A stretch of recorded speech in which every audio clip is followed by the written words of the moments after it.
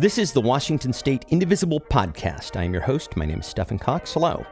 This week, a look at the emerging field of collective psychology and the interconnection between the many crises we face in our politics, our economies, and our climate at the global level, and the epidemic of depression, anxiety, and addiction at the individual level. Alex Evans is the creator of the Collective Psychology Project, and he believes that the fate of our democracy depends on an emotionally healthy citizenry that can empathize and share a common vision of purpose with each other, even across the political divide. But his vision is certainly not about capitulation. I am not for a second suggesting that we dilute our values or aim to kind of split the difference on the policy issues that we care most about. I mean, when you have like kids being detained at the border in the way that we're seeing in the United States, when you look at, issues like climate, the one I work on most, I'm absolutely not suggesting we just sort of meet each other halfway. That is all ahead, so stay with us. So before we get started, I will just mention that I am in Europe right now, you guys. I flew over for my cousin's wedding, and I'm going to be staying until next week because, come all this way, you might as well stay and enjoy. So I am, and I'm actually recording this from a hotel room in Prague.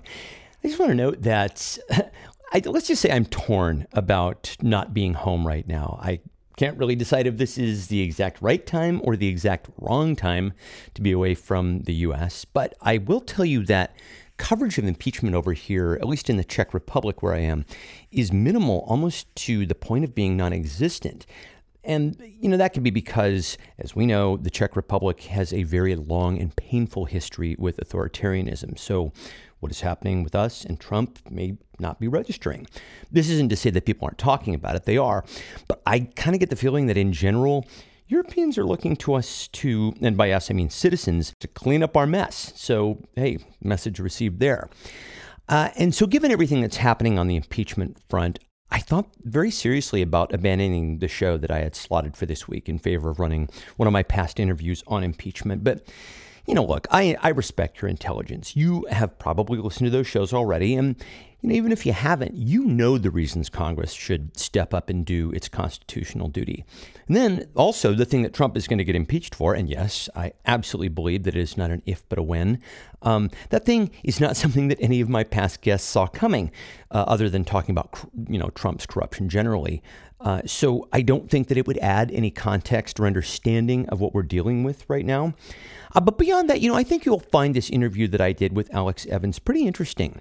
I will note that I did this a number of weeks back, and so we don't get into the impeachment issue, but he does have a great deal to say about where we are right now as a global social community and about how it's almost impossible to tease out and separate the individual from the collective when it comes to making things better for ourselves. So check it out. On with the show.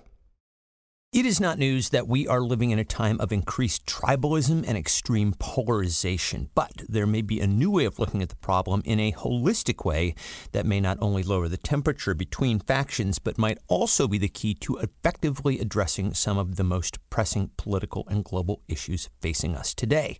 My guest, Alex Evans, refers to this approach as collective psychology. He is the founder of the Collective Psychology Project, and he has recently published a report about it. He joins us now from the UK via Skype. Hello, Alex. Hi, great to be with you. So, we know what the problems are here because we're presented with this every day. Growing inequality, irreversible climate change, authoritarianism, tribalism. There's a humanitarian crisis on the U.S. southern border, on and on. And you say in your paper that the crises happening in our world are actually reflective of an inner crisis that many of us are going through. And then, in fact, the two inform and feed on one another. So let's start there. What do you mean by that? So obviously we all get that there's a mounting pile of crises out there in the world. And you just referred to a lot of them: inequality, climate change, mass extinction, extreme poverty, and so on. And we usually think of that as separate from this whole other pile of crises, which include things like depression, anxiety, spiking rates of suicide and self-harm, especially among young people. This kind of epidemic of mental health issues that's afflicting us at the moment. And one of the core arguments in the report is that these are actually not two different sets of crises. It makes much more sense to see them as two sides of the same coin, and in particular to understand the feedback loops about how those outer crises amplify our inner sense of unease and anxiety, and how that in turn then plays out politically, so that threat perception kind of shapes our politics and polarizes us even more than we already are. Well, so give me an example of that. Sure. So, for example, 20 years ago, if you were depressed and you went to see your doctor about it, they would have just said, this is simple. You have an imbalance in your brain chemistry. I'm going to prescribe you some Prozac to redress that balance. Whereas nowadays, psychologists understand much better that actually the way we live now is instrumental in shaping our mental well-being or lack of it.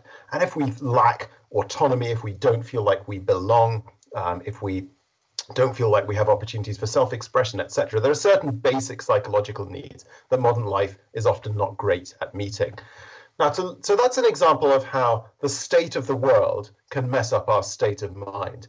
And for an example of the converse, I think the whole story of Cambridge Analytica is fascinating, because what you have there is a company that was able to use a mixture of technological micro-targeting through social media with a very high degree of psychological incision to basically push our buttons with a very high level of precision to trigger enough of us to see the world in them and us terms just at the moment when it really counts during an election campaign, and thereby affect the outcome of that election. And that's an example of how our states of mind, if we're not able to kind of manage our mental and emotional states, can play out politically and end up affecting the state of the world outside.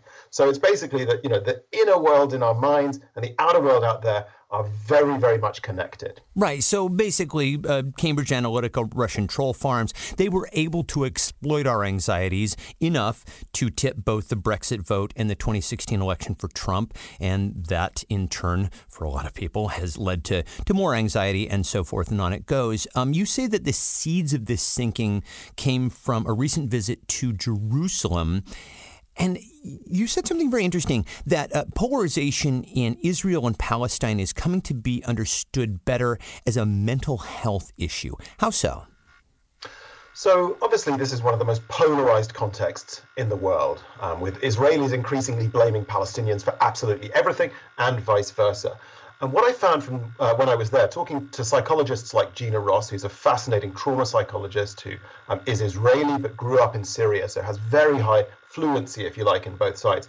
Her observation was that you can't understand that polarization without understanding the endemic nature of what's called continuous traumatic stress in that part of the world. And that's like post-traumatic stress disorder when it's not post, when it's an everyday ongoing reality. And you can see why. I mean, Israelis live in constant low-level fear of maybe getting stabbed on the tram, or of a rocket attack, or even of invasion. And Palestinians, meanwhile, live in constant low-level fear of arbitrary arrest, of their house being next to be demolished, or of just living under more or less total surveillance. And so what you have is a situation where everyone has some degree of threat perception all the time. And the symptoms that you would expect that to produce are just the ones we see. It's hypervigilance, it's anxiety, it's irritability, and especially this propensity towards othering, towards blaming everything on some kind of, archetypal other on the other side of the political divide. And of course, when enough people are feeling like this, it becomes something that really frames the whole tenor of politics. And when I was there, I'd just been working on Brexit in the UK for a year, and it reminded me of that. And I'm not saying that, people in the UK are traumatized in the same way as people who live in a situation of violent conflict are.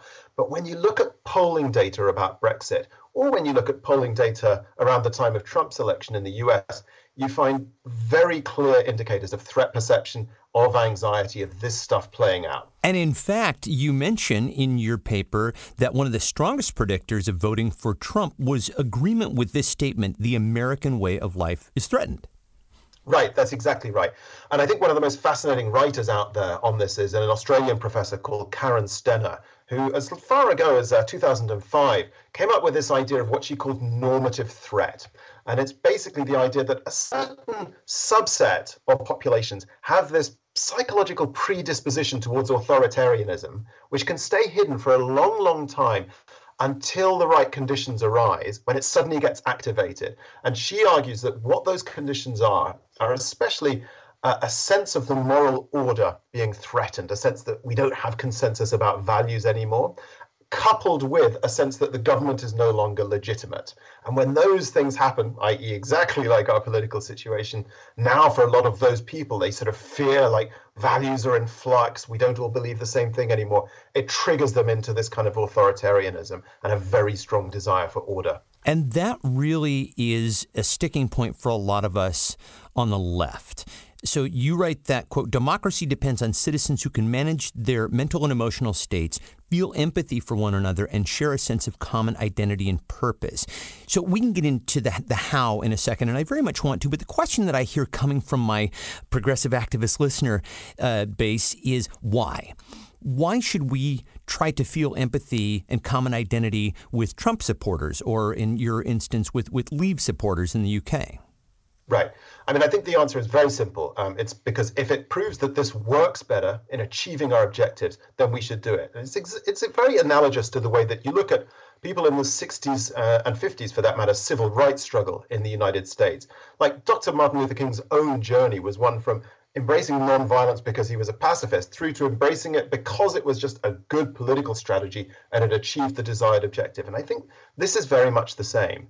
If we think we can win the objectives we seek through like calling out our opponents, through just firing up our base, saddling up for a culture war, making sure we win it, then great. But when you look at the results around us, it doesn't look to me as if that strategy is winning. And when you look at issues on the scale of and the complexity of stuff like climate change or a mass extinction event, I don't think these are going to be solved by the left winning against the right and just grinding them underfoot. These issues are way too big to be solved with anything less than like a large consensus across society being brought into a solution. And in order to achieve that, we need to be building bridges as much as we're firing up our base. That is a tricky thing because the work that you're talking about is likely going to need to be reciprocal from the Trump side, from the Leave side. And this doesn't work if only one side takes part. So how do we get the other side on board with this? So I think this is where, I mean, let me be clear about one thing up front. I am not for a second suggesting that we dilute our values or aim to kind of split the difference on the policy issues that we care most about. I mean, when you have like kids being detained at the border in the way that we're seeing in the United States, when you look at, issues like climate, the one I work on most, I'm absolutely not suggesting we just sort of meet each other halfway. I think this is about how we conduct political debates rather than what it is that we're demanding. And I think a fascinating case study is the way that activists pushing for equal marriage in the United States adopted these strategies of deep canvassing, of really reaching out to people on the other side of the divide, of listening. So they would begin those encounters on the doorstep with really listening attentively, rather than immediately throwing arguments at their opponents about why they were wrong. And one of their political strategies was that they would seek out experiences of shame so that they could start from empathy and then work out from there. And of course, this was just one part of the political strategy that led to equal marriage. But it is astonishing how quickly cultural values tipped. And that was not because we won a culture war against them. We did achieve our objectives, but we did it by being inclusive, by appealing to a larger us rather than a them and us. So I think there's something really important there for us to learn from. I would agree. And, what you're talking about happened incrementally. It incorporated elements of storytelling, which you have certainly talked about in your research, and I want to get into that in just a moment. But let's unpack what you call a series of transitions in terms of how we get there. So there are three of what you call transitions that we need to make as a society. So the first is from fight or flight to self-awareness. Unpack this for us. How does this work? Right. So fight or flight is basically just that's the same observation we've already touched on, that a lot of people are coming from a place of threat perception and fear. Now, what I mean by self-awareness is basically having the resources so that you can choose how to react to events rather than have the kind of threat perception part of your brain choose how to react for you. So you instinctively go into that defensive crouch. And that is really hard to do. I mean, if you look at, there's a fascinating thing that just happened in Istanbul, where the mayoral elections, you probably saw that back in March, the kind of secular CHP party narrowly won against Erdogan's much more authoritarian AKP party. Erdogan used his influence over the courts to have that election annulled, and then there was a rerun. Now, a lot of the CHP supporters were just feeling this is a disgrace, which was true. Let's absolutely saddle up for battle and take these guys on. And the guy who was the ousted mayor of Istanbul, who'd been mayor for about 10 minutes, said, no, we're not going to do that. That's exactly the playbook they would like us to go for, because when we polarize like that, they win. Instead, what we're going to do is reach out and we're going to embrace our opponents. We're going to love them. And it turns out he meant this very literally. He went and spent a lot of time hugging people on the campaign trail, including his opponents. They very deliberately resisted the urge to just play to CHP's secular base, spent a lot of time in mosques reassuring AKP supporters, we don't see you as the enemy. And they wrote this fascinating playbook. It's available in English, called Radical Love, all about how to pursue this strategy. And one of the things it really emphasizes, this is really hard to do. It takes tremendous self-mastery, tremendous patience and discipline to be able to resist the urge to lash out, to just get fired up when someone's in your face yelling, to de-escalate and to build those bridges. But they were clearly able to do it because they won a landslide when that rerun election took place just a couple of weeks ago. And I think what fascinates me is that this radical love strategy is one of the first things we've seen that's proved devastatingly effective against the kind of authoritarian populism that we're up against in place after place after place all over the world. Yeah, because authoritarian regimes tend to thrive on being able to get people to feel separate from one another. And that gets back to the whole paradigm about anxiety and depression. And so if you can minimize that by bringing together a sense of, collective love, it's a very, very heavy lift. But it sounds like, from what you've seen, and certainly the example that you gave in Turkey, is very, very, it can be very effective. The next transition that you talk about is from powerlessness to agency. And you say here that a lot of people feel very powerless right now, and that can make them more susceptible to authoritarianism. Talk about how. So I think what you said is exactly right. And what fascinates me is how it plays out on multiple levels. People feel powerless in their own lives. They often feel powerless in their communities. Like where I live in the UK, many, many communities are seeing like their post offices shut down, their libraries getting shut down, their kind of central shopping district is just being hollowed out. And people feel powerless about that. And then, of course, people feel powerless about the big national issues like Brexit here in the UK, or above all, the international issues like climate change. So, as you say, when people feel powerless, they are ripe for the picking by authoritarians and extremists. So it really matters that people feel agency, both in their own lives and collectively. And how do you do that? So I think there's all sorts of great trainings that you can do. I mean, I was just today with a fantastic community organizer here in the UK who works with communities in very, very deprived parts of Britain that are exactly the sort of places which voted very strongly to leave the European Union, exactly the places where English nationalist groups are kind of recruiting people.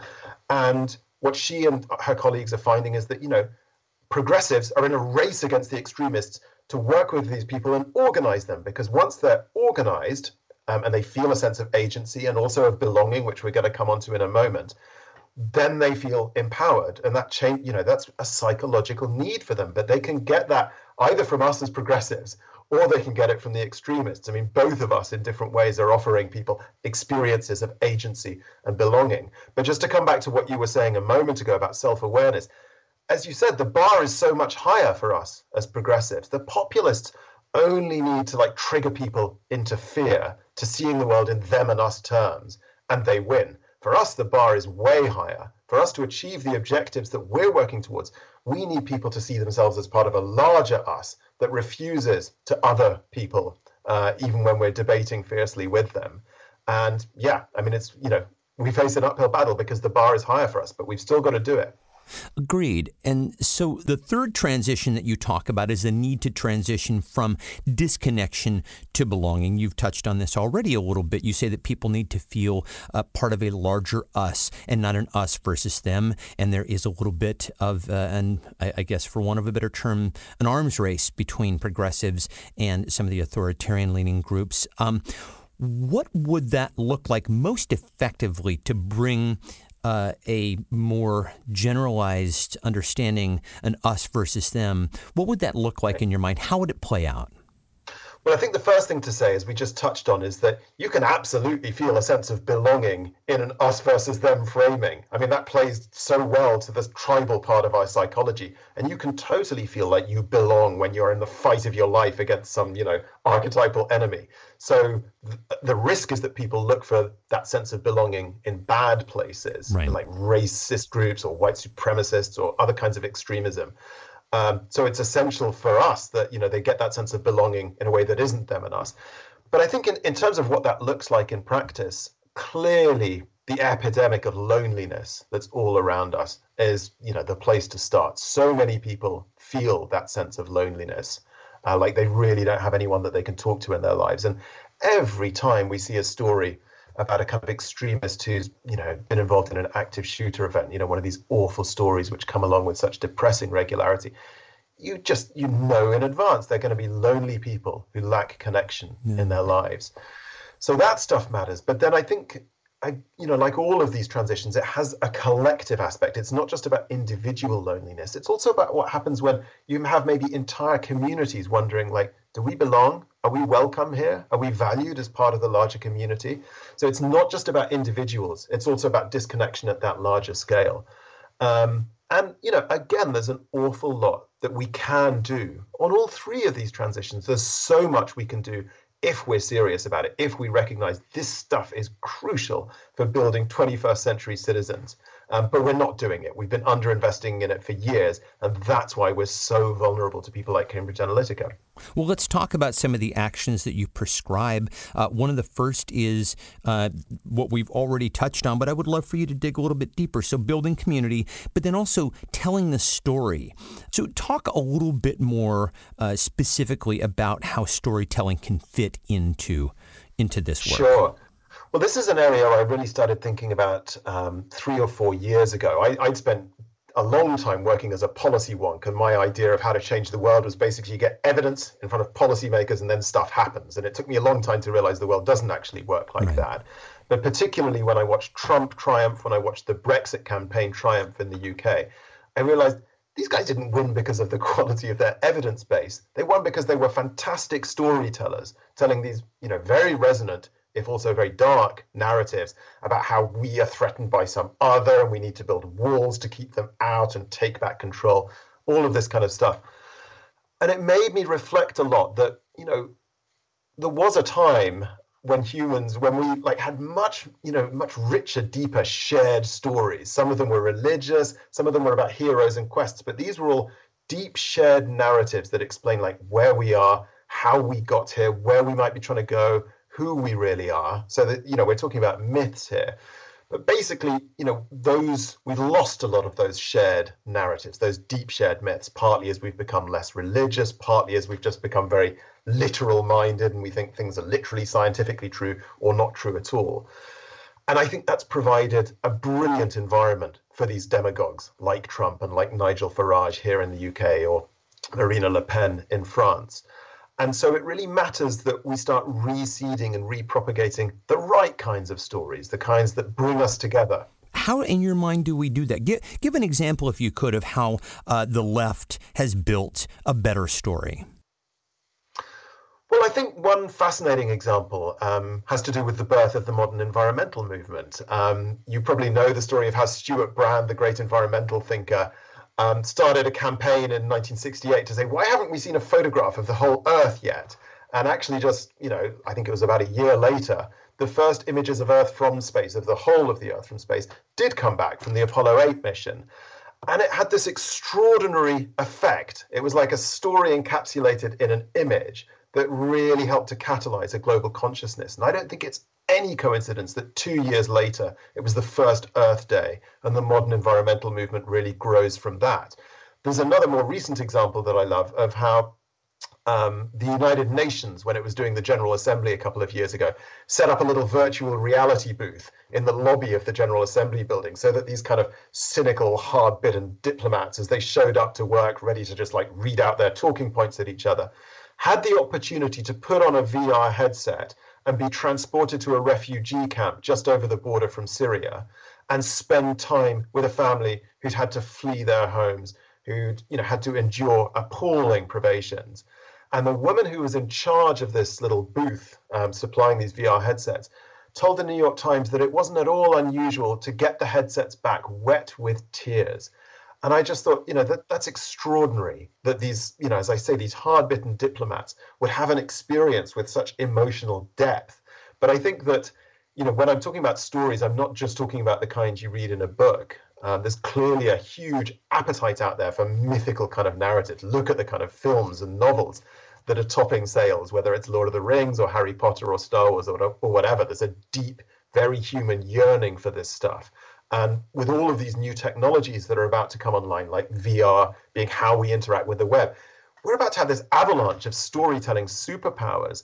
But the bit that bothers me is, like any new technology, it's going to be available to everyone for good and for ill. So we as progressives may use that set of technologies to build the kind of narratives that will unite us, stories about a larger us, about a longer now, about a different good life where, what we value isn't just GDP growth, but the people who want to polarize us, who want us to think of the world in them and us terms, they will also have access to these technologies. So we're in a kind of storytelling arms race. Well, we happen to talk to a lot of tech people here who are based in Washington State, and right. So this might be a call to action to them. So the other two areas of action are mapping the ground. So that is essentially taking stock of groups and organizations that are already embodying what you're talking about. And then the last action is making what you call small bets. So this is sort of the experimental phase. How do you envision this unfolding? Right.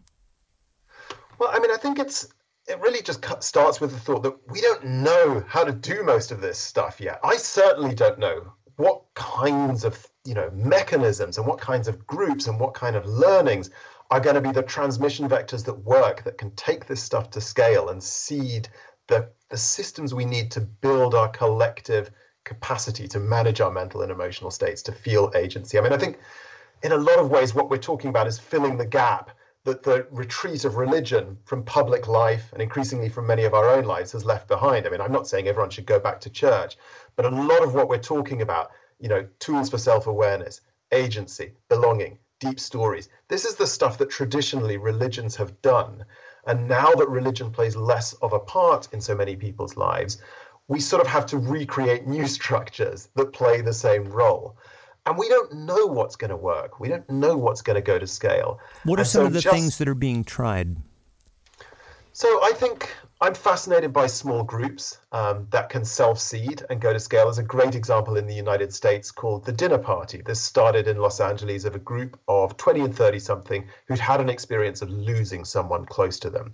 And, people would often find that they didn't really have places where they could talk about this. You don't want to talk about it at dinner with your friends or at a party. People just, you worry you're being a downer. And so the founders of this thing thought, let's create a dinner where all of us have lost someone and we're going to talk about that and it's totally fine.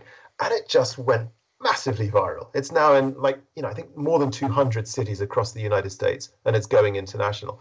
And that's a fascinating example of a brilliant idea, a really well-designed process, if you like, that's then just set free into the world and takes itself to scale. This organization doesn't have a huge staff, just in the same way that Alcoholics Anonymous doesn't have a huge headquarters. It has a brilliant process that self-seeds and takes itself to scale. So I think asking, well, what might that look like for helping us build collective psychological well-being is a fascinating question.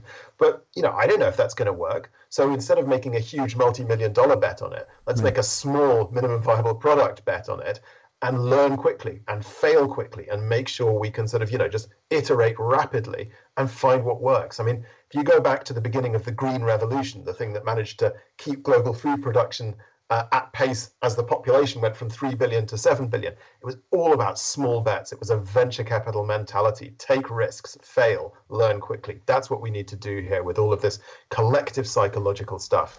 And that also takes us back to that incremental approach that you talked about around the issue of marriage equality here in the United States, until at a certain point it hit a tipping point, and then you saw the inversion of the approval versus disapproval. And so that's right. Ultimately how quickly these things can happen.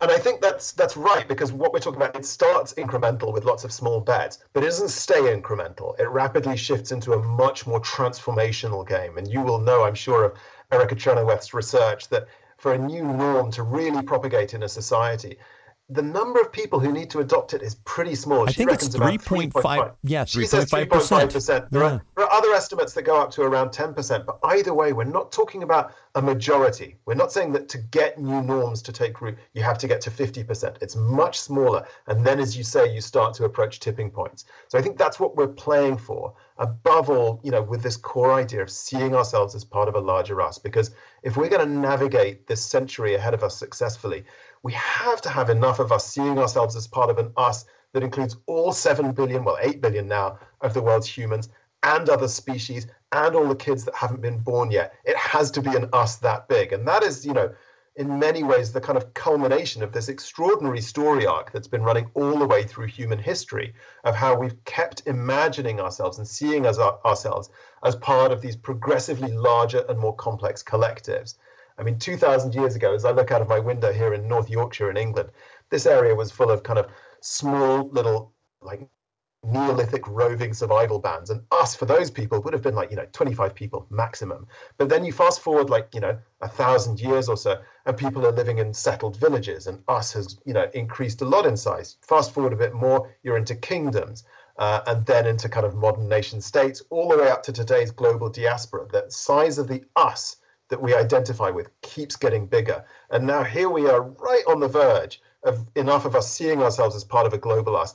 And this is basically the test that is going to determine, do we manage to solve climate change? Do we manage to stop mass extinction and start restoring ecosystems? It's all up here in our heads to do with what is the size of the collective we identify with. And there are a lot of ifs there, and you conclude your paper by saying that we are teetering between breakdown and breakthrough. I always like to end my segments on an optimistic note, and I have a sense where you're going to go with this, but which do you think we're closer to right now?